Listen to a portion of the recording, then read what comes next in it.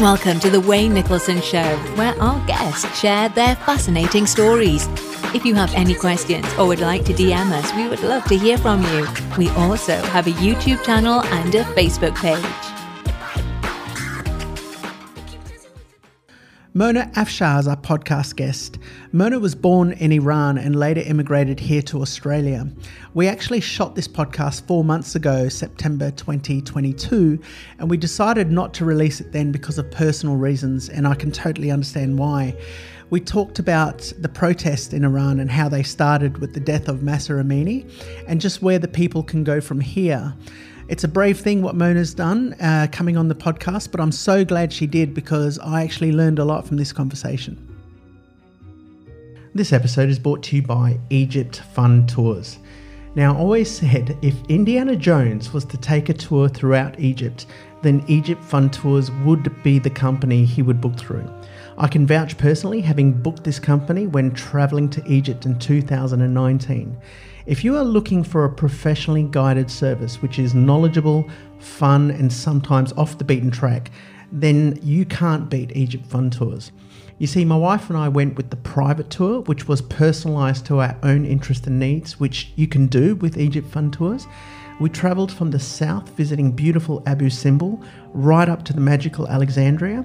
We got to spend alone time, would you believe, in the King's Chamber of the Great Pyramid, as well as camping with the Bedouins in the White Desert. We learned how to read hieroglyphs, and we visited the beautiful temples of Abydos and Dendera, which sometimes is not included on tours. So for more information on Egypt Fun Tours, check out their Facebook page, Egypt Fun Tours, or their website, egyptfuntours.com. This episode is also brought to you by Delhi's Continental. From just one pop-up and one sandwich, their reputation spread quickly, selling out whatever they prepared in 20 minutes. Boasting their continental rolls are the best in Australia, with every ingredient fresh and made in-house. Now, within months, these two owners, Steve McCluder and Aldo Puzzu, had already graced the pages of magazines, websites and newspapers. Rumours are now stirring that this could be big. If you are interested in what all the fuss is about, and you are lucky enough to live in Perth, Western Australia, why not head down to Delhi's Continental, number 2/861 Beaufort Street, Inglewood, with their grand opening set to be this summer 2021. For more information, you can check out their Instagram and Facebook page, Delhi's Continental. Mona Afshar, how are you today? I'm great. How are you? Good. Look, for those who don't know, I'm just wanting to talk about what is happening in your country today and what is concerning, but is there hope that comes from this? So can you give a bit of background on what is happening? Yeah, definitely. A 22-year-old Kurdish girl was traveling with her family, with her brother, to Tehran from Kurdistan. And she gets arrested by the so-called morality police, who are in charge of arresting girls who they say they don't have a good hijab or their hair is out. So this girl, regardless of how much they, begged the officers to let them go because they didn't know anyone in the city. And so they kicked her brother away and arrested her, and they forced her into a van and they took her for some Islamic education classes. They said that she's going to go attend some courses to be able to learn how to have a better hijab, and she ended up getting out of there with an ambulance. Yeah, what I saw was horrific because I actually saw footage of Mahsa being put into the van. They bashed her head against the roof of the car, pushed her in the car. Some say she was beaten by the morality police, fell into a coma. 3 days later, she died. However, what I'm going to say is this was about the hijab, but the hijab law has been in place since 1979. Correct. What is different about this? Well, I have to say that the fight against the compulsory hijab in Iran is a 43-year fight. So after the 1979 revolution in Iran, women started protesting everywhere, saying that we do not want to have compulsory hijab. And the Islamic police started attacking them. They started throwing randomly acid to their faces. What? And cutting their faces with sharp razors and knives. And that is how they actually forced us, my parents' generation, because I wasn't born yet. So I was born like 3 years after the revolution. That is how they forced it on everybody, because everybody was scared. They didn't feel safe. And that is how it became a law. It doesn't mean that people didn't, demonstrate against it. And let's not forget that 1979 revolution, the revolution was took away from us. Nobody ever wanted to have an Islamic Republic. People wanted to have a parliament and have the king. They wanted to limit his power and his, so he doesn't have much authority in the ruling of the country as a figure, and a parliament to rule the country. And that's kind of where it all went pear-shaped, basically. Yeah, because I heard a lot of people thought it was an Islamic revolution, but it didn't start that way. It started, like you said, people wanted, I think, civil rights, a bit more civil rights, political freedoms, social freedoms, in a way where they were being fed by the Ayatollah, who was actually in France at the time. Like, they were dropping tapes through Iran, saying the disparity between the rich and the poor. What's sad is that if you look at 1977 Iran, it was a lot better than today's Iran. Yes. So even though the people were like, yeah, we could do more. Iran has one of the richest oil deposits in the world. They were saying that the king was a puppet of the Americans and, putting oil into Britain. But, when you hear a lie, when you hear something so often, you start to go, hang on, well, if we're making all this money, where are we seeing this? What was sad about that was the people rose up to, like you said, to get a little bit more, we need a little bit more money coming down the chain to us. But what happened is it turned into, after that, and I think it was am I right by saying the Cinema Rex fire? Yes, which was the Ayatollahs as well. Which, yes. Well, they blamed that first on the Shah's secret police. Okay. And at that stage, that is like the Masa Amani of 1979. And then the people went, this is unfair. Like, how can they do this? So 400 people died at that stage. Yeah, that mullahs did it. They did it at a time. Yes. They shut the doors of the cinema. The police were over the road. And no one did anything. Mm-hmm. And they blamed it on the Shah and the secret police. Yeah. But it came out apparently years later, a fundamentalist and an extremist, Islamic extremist was the arson and was charged for that. So many people that believed that story. Of and course. So many people rose up with the wrong information, which in today's time, it's very hard to do, even though the United States do it quite often.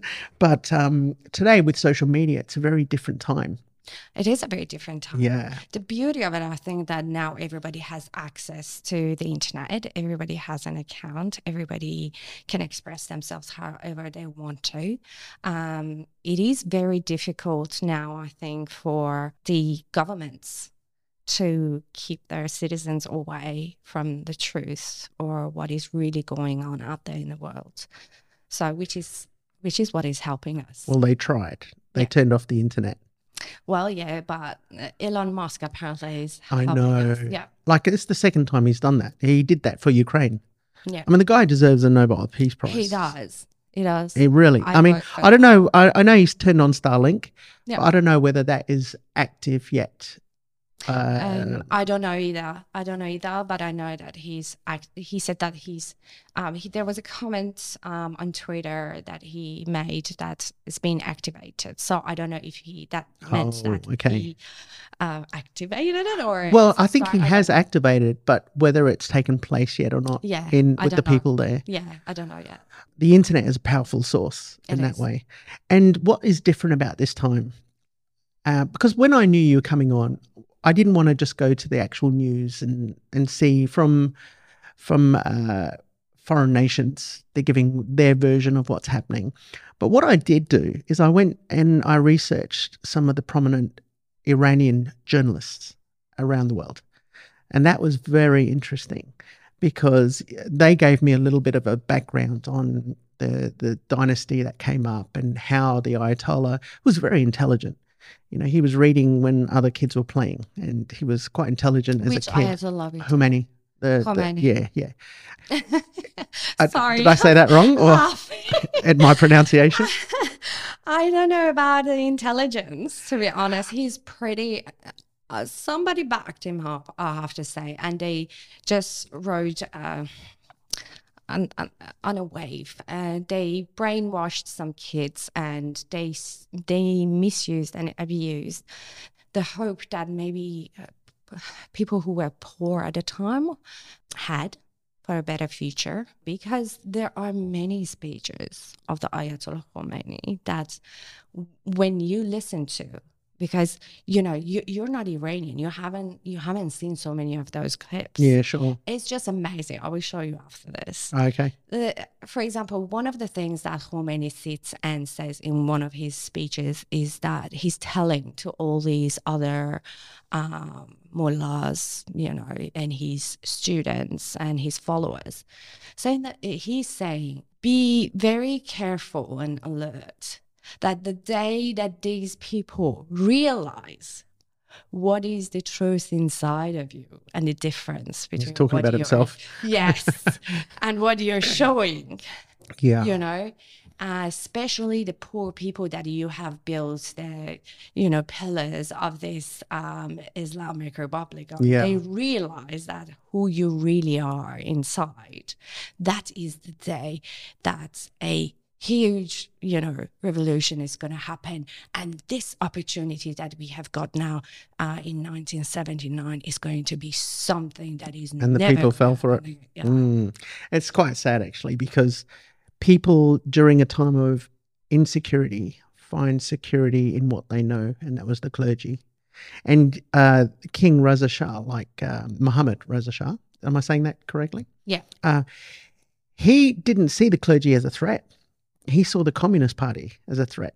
Mm-hmm. And in fact, the Ayatollah helped overthrow that Communist Party, because when communism takes over, there is a slight chance that religion then goes as well. Yeah. Because party is first. Yeah.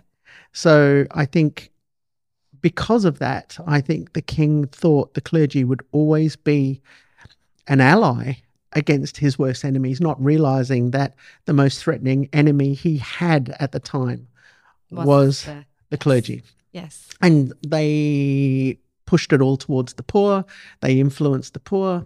They kept feeding this information of the disparity, because all they saw was the king eating caviar and flying to Paris.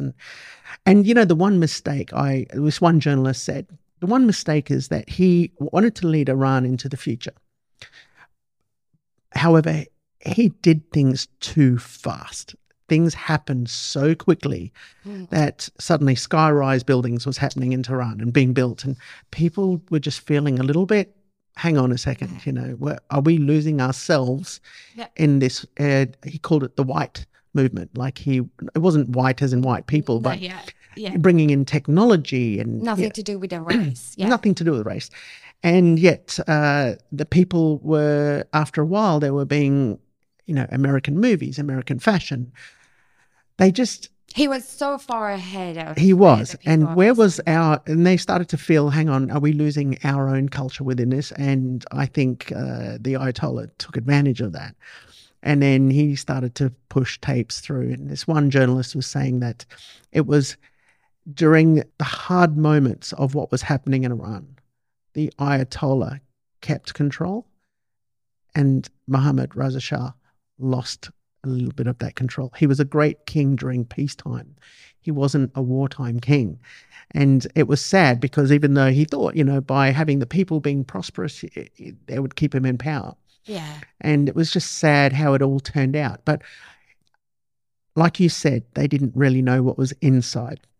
And when the revolution happened, I think it was March the 7th, first law implemented was the hijab. And all women had to wear the hijab, like you just said. But it wasn't like it is today, or it wasn't like it was last year or the year before. We're talking like Catholic nun, like just the face, because he believed that by showing any hair, it was the equivalent of being naked. So I know. But then within the first year, how many people got killed for money? Like he was. Oh my gosh, his he people were murdered murdered. so many kids. You know that how they were killing.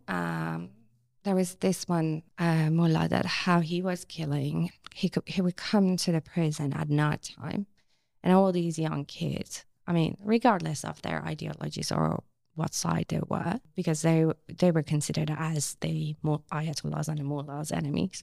So he would line them up, and he would say, "Death by hanging, lifetime in prison." Okay. Death, life, death, life, Oh, death, really? life.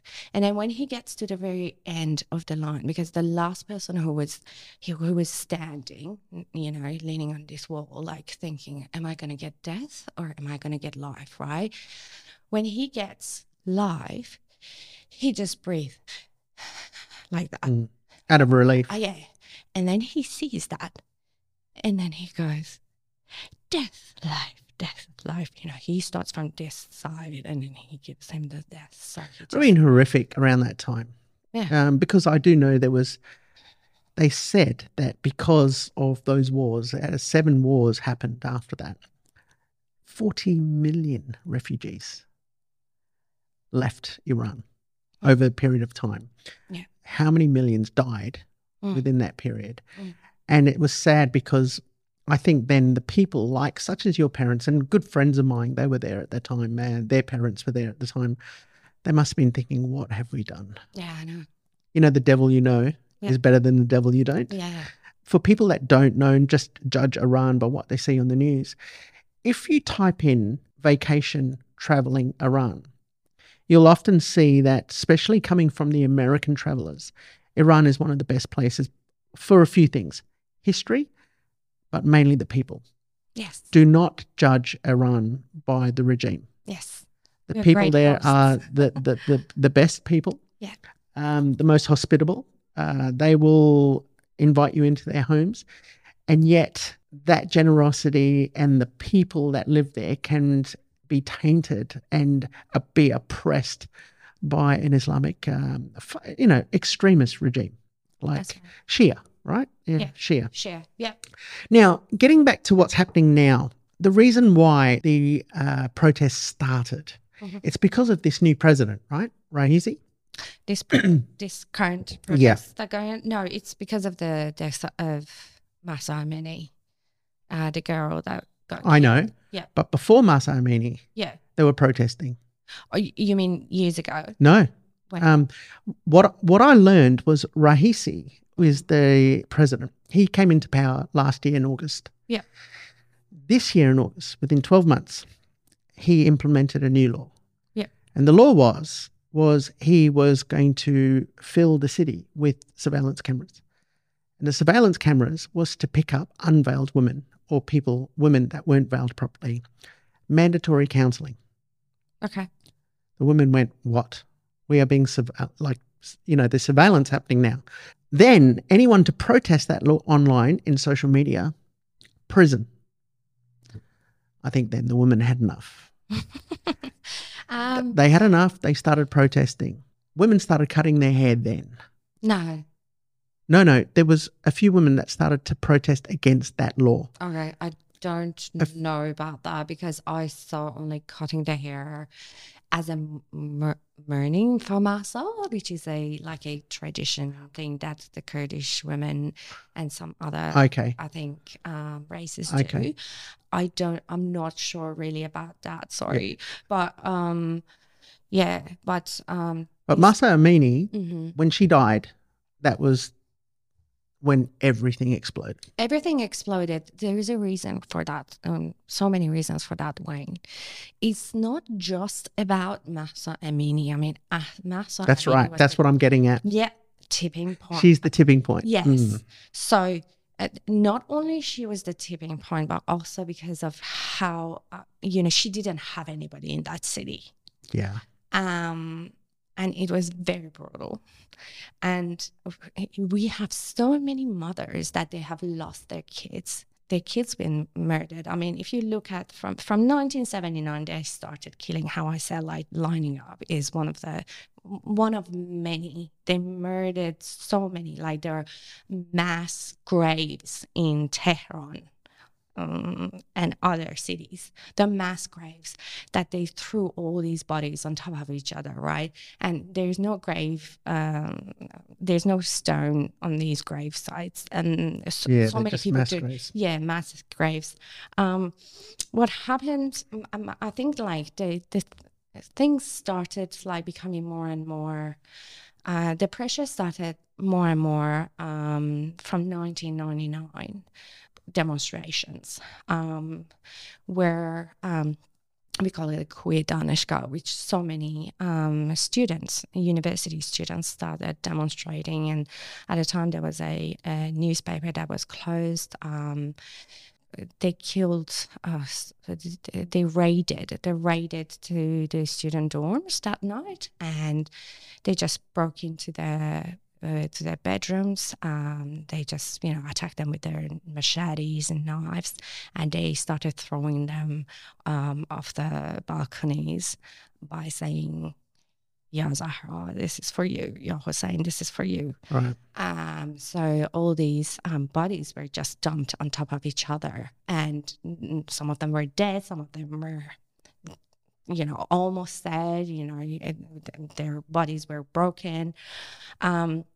Since the 1999 demonstrations, the movement started. And what happened was that the government started playing a game of the bad and the worse for the people. How is that?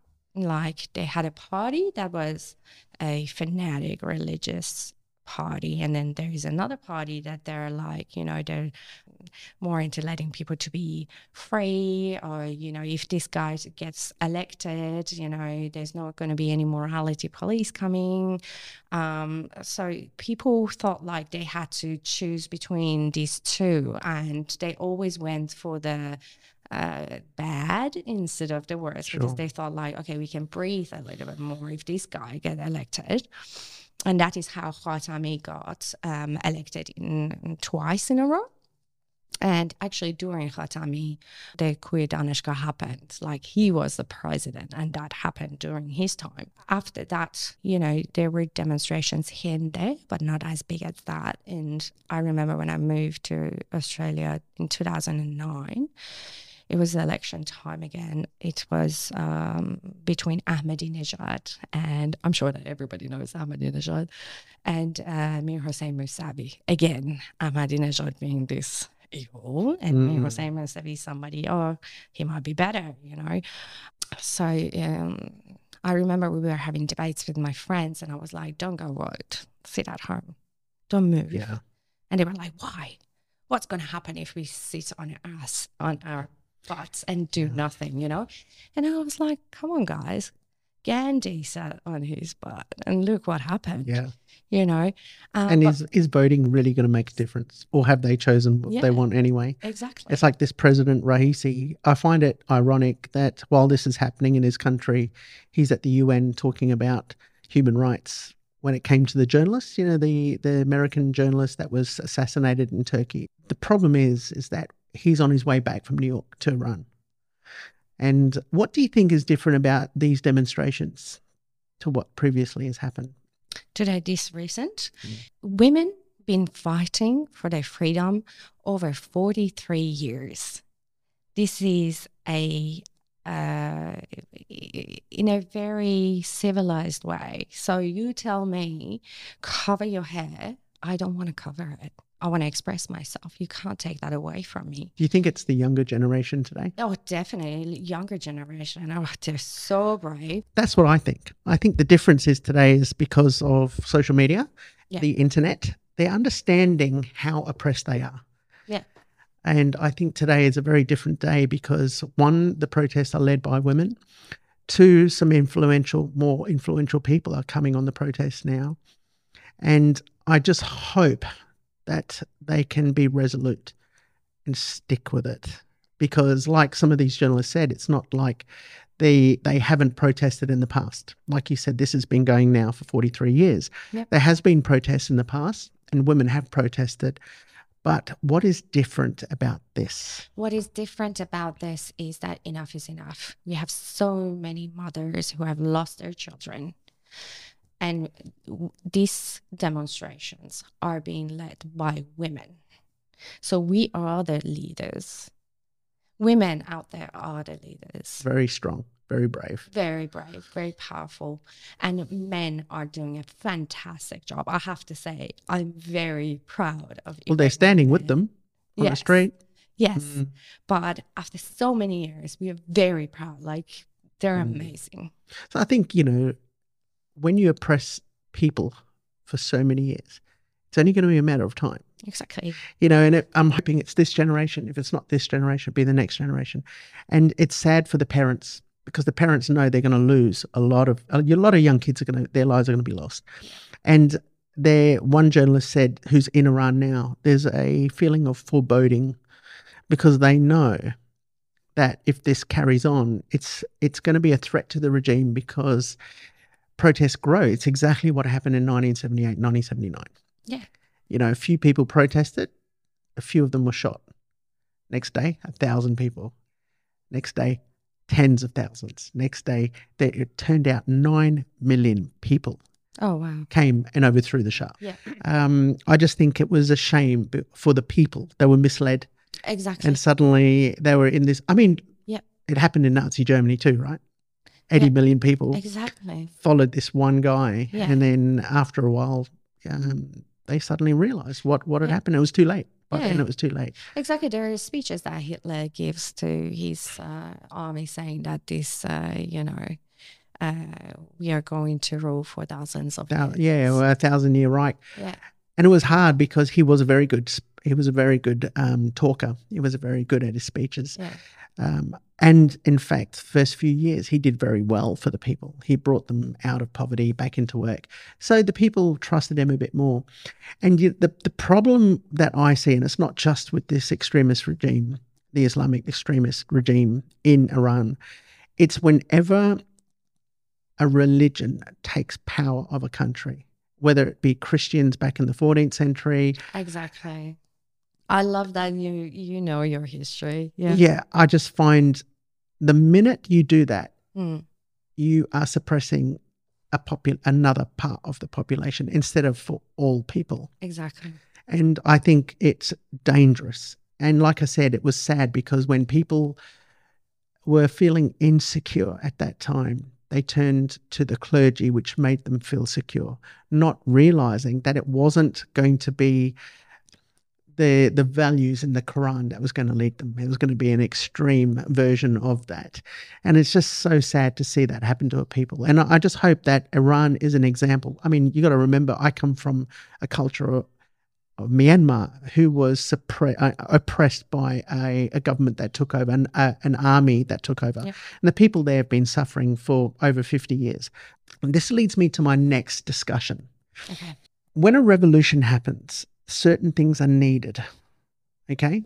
So you've got this, it's a very different time today as it was in 1979. And I tell you why, because when you've got people that are rising up against a ruling party and a monarchy, the Mohammad Reza Shah, at the end of the day, he wanted to keep power, but at the end of the day, he thought, if the people don't want me here, I've got to flee. Exactly.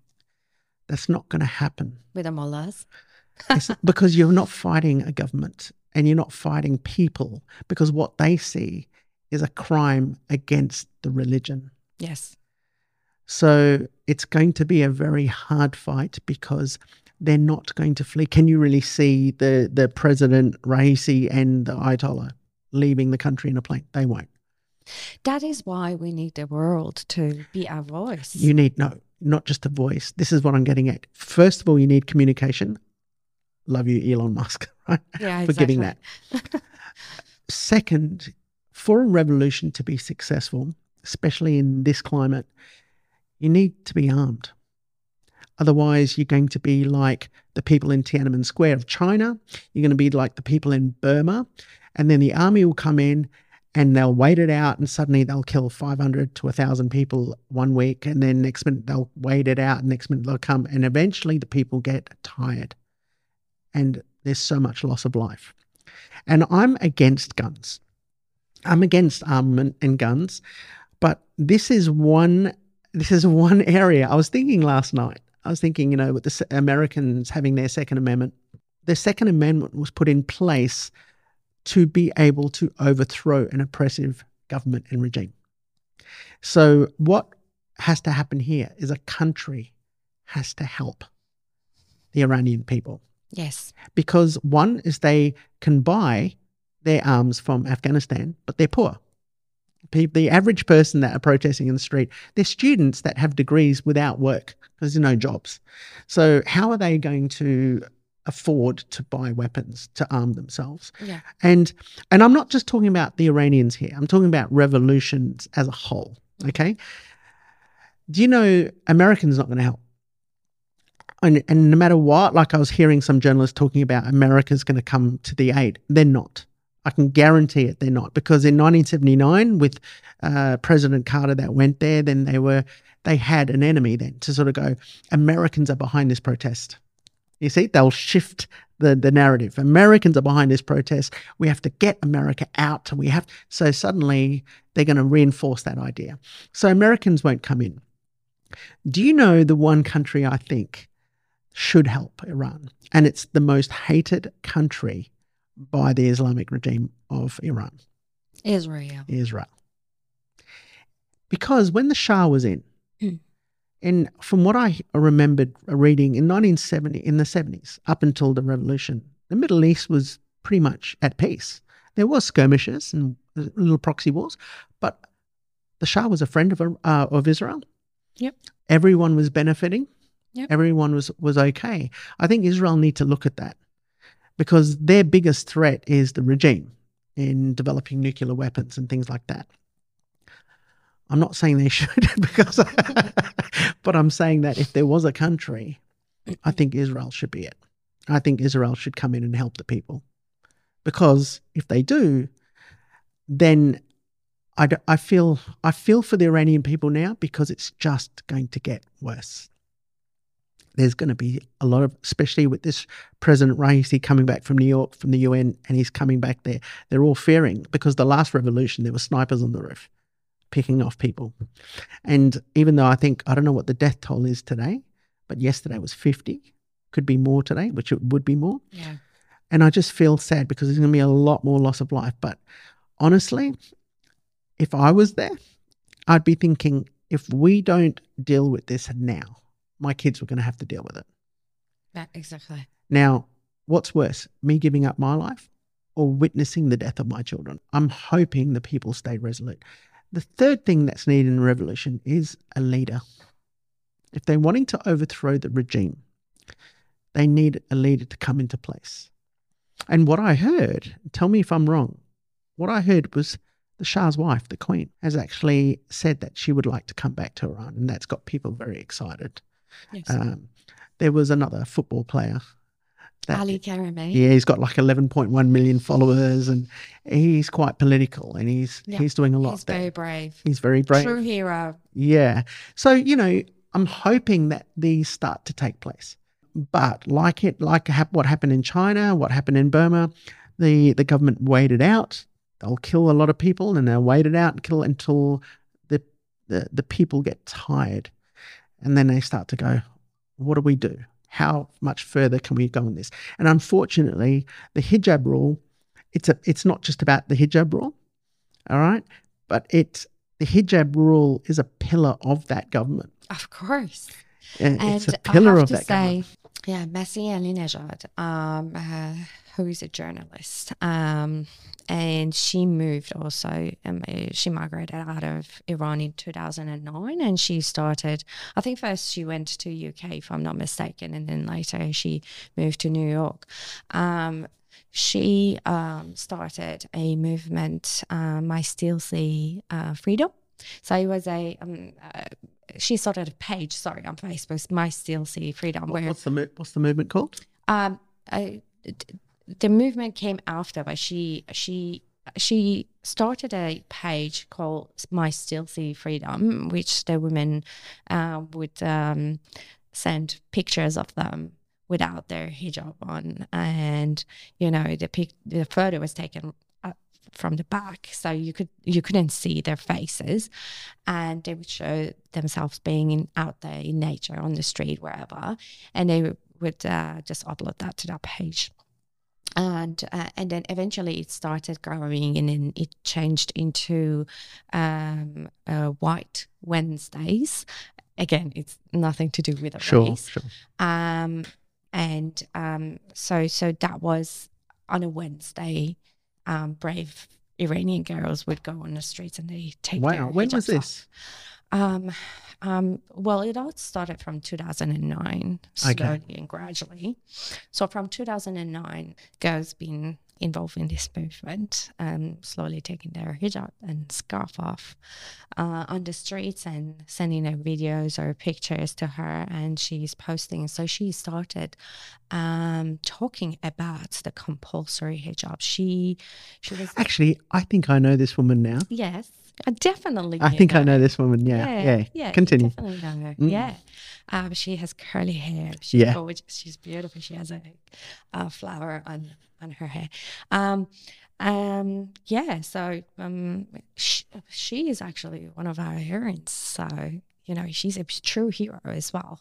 She became the voice of the voiceless, and then the girls inside Iran got so brave that they started thinking like, hey, I am my own, hero. I am the leader. So they started leading the movement themselves, She was empowering. She did definitely empower women. And I think that she's one of those people that's... It frustrates me so much when, specifically women are being oppressed by a religious order when it's not really part. It should look, religious freedoms should be, if a woman wants to wear the hijab, she can. If she doesn't, she shouldn't have to. Exactly. Express yourself. No one's saying stop. You want. No one is saying stop practicing what you believe as a religion. Exactly. Religious freedoms. That's what I'm saying. And they'd probably find that people will become more submissive if they were left to their own devices to do that. That is exactly what we're saying as well. Nobody wants to take anybody's religion or beliefs from them.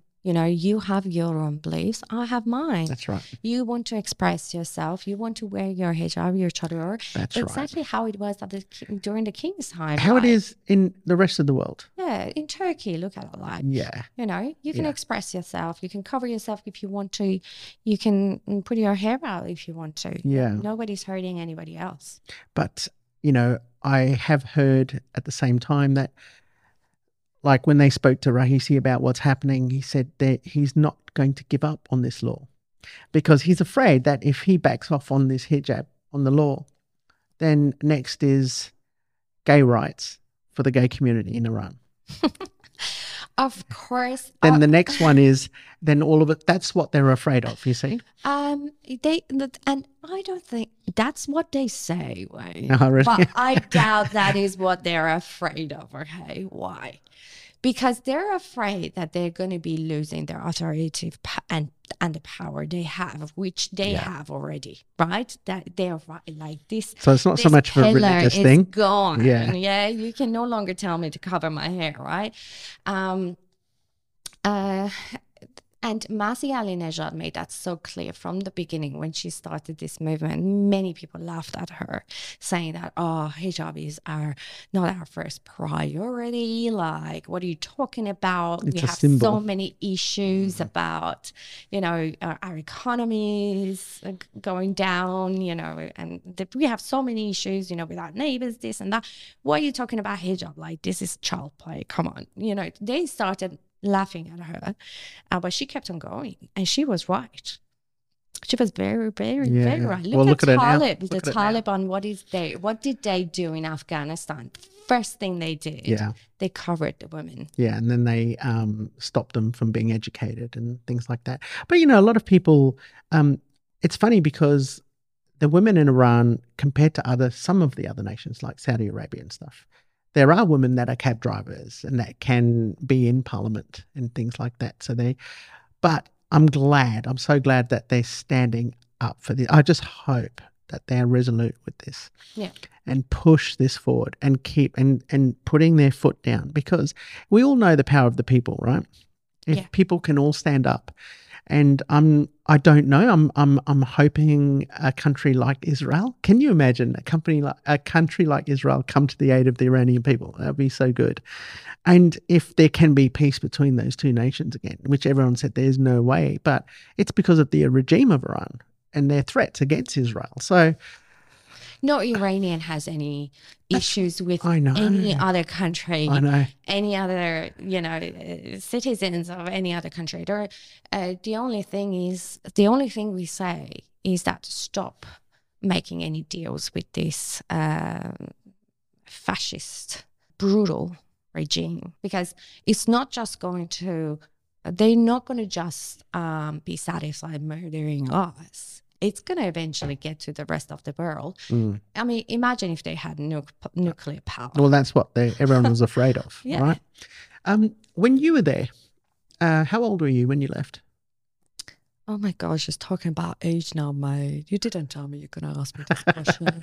No, but I'm not saying how long you were here for. I'm just saying how long. I already said in 2009. Oh, you did. Yes, but we don't know how old you are now. No, but you were old enough in Iran to understand. So you weren't a young kid. You were a teenager, right? When I left. In your 20s. When I came to Australia? Yeah. In your 20s. I was 26 and a half. Right. So you were not brought up a Muslim in Iran? Us? No. Okay, so... No, the thing is that the lifestyle inside the house is so different outside for the majority, for many. I mean, for all of my friends, that's why. Sure. I can't talk for all people, but where I grew up and with the friends that I had, the lifestyle is so different. So your parents tell you about what was it like before the revolution and what is it now, and why we can do this at home and why we cannot talk about it outside. Sure. You grow up, you have to basically grow up faster than what you should. Like a part of our childhood, I mean, my childhood was stolen by this regime, in my youth, and I'm not the only one. Like, this is for so many people. I mean, imagine I'm 7 years old. I'm getting ready. It's the first day that I'm going to school. And I have to have that compulsory hijab on my head to be able to go to school and study, right? You're scared because you know that when you go to school, there is a chance that you cannot trust. You cannot trust your teacher because there's a chance that she might be a secret agent. Sure. And that actually was true. What about the kids that were not Muslim? Would there be a little bit of ostracism against them because they were not practicing Islam? Yeah, of course. Depending on what religion they had. Like, so as you know, there are so many refugees here, especially in Western Australia, that they're Baha'is. They killed so many Baha'is. Yeah. Like about a couple of months ago, they destroyed houses of some of the Baha'is in Iran again. I've got friends that are Baha'i that are too afraid to talk on this show because they still have family there. Yeah, I know. And I just see it, I had a mother and daughter coming on, and then they changed their mind. And look, I totally understand that. I don't think I could if I had family there, and Baha'is were still being prosecuted. Yeah. And it's just a sad, sad story. But I also know people like you and some people that are not Baha'i that still escaped the regime after the 79 revolution. Yeah. Funny enough. After that revolution, when things started to get bad, they left. Yeah. And they went to Germany, and from Germany they came through. But everybody has a similar story, and everybody will talk about the beauty of what Iran was. And I think today there is that little glimmer of hope, right? Iran can be a free country again. Exactly. And all the Iranians around the world, including the Baha'is, be sitting there going, if only, because I'd definitely visit, I'd definitely go back and visit Iran, and then the people around the world can go back and suddenly see the beauty of that place and the culture of the Persian culture. I often think, why did they change the name to Iran? Persia just sounds so exotic. I know. It does, doesn't We it? should go and have some demonstration to turn it back to Persia. Well, can you imagine? Oh. Can you imagine? Because it wasn't it? Was it the Reza Shah, the first king that changed the name? Yeah, that's what happened. And I'm like, oh, Persia was such a cool name. I know. It had such history. And I saw online that he did this demonstration to commemorate the Persian Empire. And they went to Persepolis and they brought in all the people on the horses again. And I'm learning about the Persian history at the moment. And my wife's studying that at university. Yeah. I've always wanted to go, and I'm thinking that not just me, I think a lot of people will be sitting here going, everyone on the internet that I looked at, all the journalists, they pray that they could come back to a free country. And we're hoping. One girl said, look, it's going to be very hard. The journey's just starting. That's why the people there have to be resolute, because the killing really hasn't started right properly. And they're not fighting a government, they're fighting an ideology, and that's very hard. But they can do it. They can do it if they stick to it, and then hopefully a government around the world gives them help.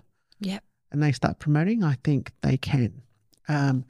But it's a very sad thing, because what's happening in a civil war, in a revolution like this, it's not good for both sides. Think about it. Both sides. The outcome can be a positive outcome, but whenever there's things like this, there's just loss of lives. There's going to be a loss of life, and it's not just the decision makers up the top. It'll be the guys that are following the orders too. Oh yeah, I mean, if you look at some of the footage, I mean, I was watching one of the videos, and I told my friend, I was looking at people throwing rocks at these offices, and I was like, I could see the back of the offices, and I was like, are the kids, like the way that they move, look man, like the way that they're moving is like as if they're young kids, like young children. And then 2 days later, a lot of footage started coming, and they were using teenage boys as well, like Russia is now in Ukraine. I mean, it's sad, isn't it? Oh my gosh, did you see? Yeah. So you've still got a lot of friends there? I do. Do you have any contact with them? Of course. That must be heartbreaking, hey? It is. It is very heartbreaking. It is very hard to be worried about your friends. Yeah. We've still got a lot of family in Burma. So whenever that was happening there, we'd always write to them or ring them. And they learned through a VPN. They would get VPN so it couldn't be censored by the government. And they were saying, no, we're safe, we're okay, and next minute I'd see them on the front line of a protest, and I'm like, oh my God. But, the younger generation, I think that's the difference. I think the difference today is that it's like majority of the people that are royalists from England are the older generation. Speak to a lot of the younger generation, now that Queen Elizabeth's gone, who was the last real great monarch. Do people really want Charles III in? Oh, I don't know. I don't know either. I think that family, she was just constantly putting out fires. The Queen it was like a bucket with holes, and she's putting a finger in. And just like, what more can happen to this family of mine? And I think the people have sort of went, oh, we really, and this winter coming up is going to be a very hard time, because Russia's, I think, going to pull the gas. People are going to go cold, they're going to starve, and they're going to go hungry, and inflation's going to hit, and then a protest and another thing. And I think the first thing they'll look at is the monarchy. It happened in France, the French Revolution, it happened in the Russian Revolution. And if I was a Mona, if I had to live in opulence, I'd do it behind closed doors. Because it's like the Shah, right? Every time you see him, he's eating like caviar and things like that. But in Marie Antoinette, back in the French Revolution, she was traveling around in gold carriages, and people were starving. People on the street starving, lining up for bread. And as a person, how could you? Yes, she did a lot for the people, but when you just flaunt it in the face of poverty, She ended up getting beheaded along with She her said husband. something when she heard that why there's riots and demonstrations. She said something like, if they can't have rights, give them something else. There was something, I don't remember. But when they were asking to flee the country, yeah. and it's a question I've got for you. When they're asking to flee the country, she wanted the royal carriages. And they said, no, we're trying to flee the country. Yeah, and sure enough, they ended up getting caught. When the Shah fled the country, I heard stories that he took like 747s full of gold. Is that correct? I Don't know. I don't know. I know that I did go, the last time that I was in Iran, it was in 2014. I went and we went to a museum, and we saw the jewelry, so all the, you know, whatever gold that was in the pictures and the photos, their, you know, crowns, everything was there, you know, so I went and saw that up close. I don't know, definitely maybe they had something personal they took with them. There is always rumors they might have, I don't know, you know. So I can't say that if that is true or not, but but yeah, they did. You know, if only this regime just listened to the people, keep the religion. You want to practice Islam, practice. Give religious freedoms to the people. It was. If they, not from 1979 onwards, not. Oh, 97. Oh, the I'm talking about mullahs. the mullahs, yeah, right? Of course, yeah. But if only they listened to the people, Yeah. they could have their cake and eat it too. Yeah. They're a rich country. Give the people religious freedoms. Give them the equal rights in order to, I know it's like, you talk to an Iranian person, it's like, no, it's never going to happen. Oh, I'm just saying. It's never going to happen. I mean, bye. But I'm like, if only they thought that way, Yeah. they could stay in power. They'd have a happy population. These guys have one book. Like Turkey. They don't read any other book. Yeah. You get it? Like, they don't read any other book. I mean, if you read some of the books, in addition, horrifying things is set there. There's a lot of pedophilia in there. Really? Really, seriously. Like Ayatollah Khomeini's book, if you read it, he just talks about having intercourses with children in his books. Really? Yes. Oh, wow. So one way is to push forward and have a new government, Of course. a new system of rule. Yeah, look, like this pedophilia is something that is so embedded in. Really, you don't hear that. This regime. You don't hear that. No. There was this Quran teacher. What was his name? I just hate him so much that I just forgot his name. Anyway, so he. You either hate someone so much you remember their name, or you don't hate him enough to remember his name, I right? know. I mean, come on, I have to make some phone calls. What was his name? So he's one of these guys that goes, you know, very famous in basically that region for how he reads Quran apparently, and he was a Quran teacher. He raped more than 16 boys in the showers. After his Has that been proven? Yes, of course. There is voices of him that he's been apologizing to the children, to the parents of these kids, because they grew up and they were with this shame and with this guilt and with this sadness. And these kids, they had religious parents that they trusted this man to be as a holy man, right? So they just realized that actually this guy raped their sons. So there were some court cases. It was on the news everywhere. Really? And this dude is very close to Ayatollah Khamenei, and he's very close to him. It's so nobody could touch him. Basically. It's so disturbing. You hear that coming. I mean, God, it's the first time hearing it, that it's not coming from a Catholic priest. that it's happening in some other country within another clergy. It's just horrible. We're hearing about things like that. So, yeah, I think hopefully this is the generation that goes enough's enough. And I'm hoping they come through and push through, because I think what I said before, they've got to think if it's not them, it's going to be their children.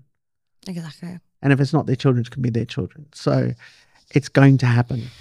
And in any oppressive country, when the people get pushed so much, it's only a matter of time that they turn around and go, enough's enough.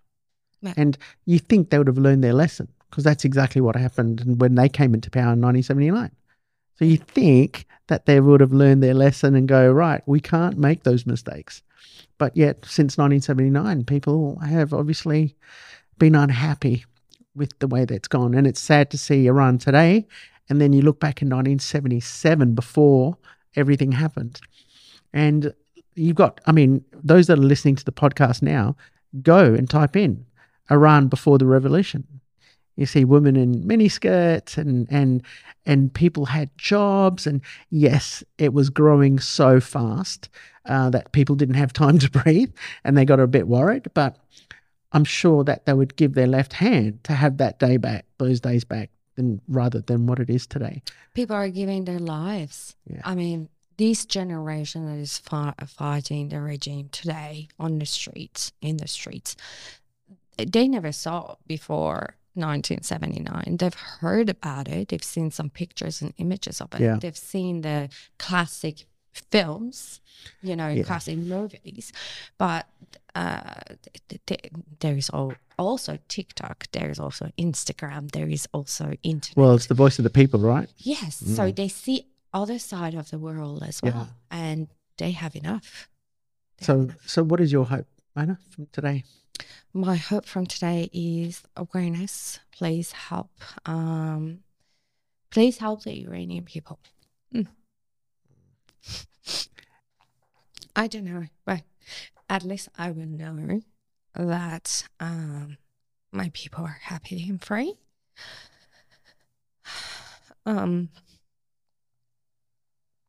Sorry.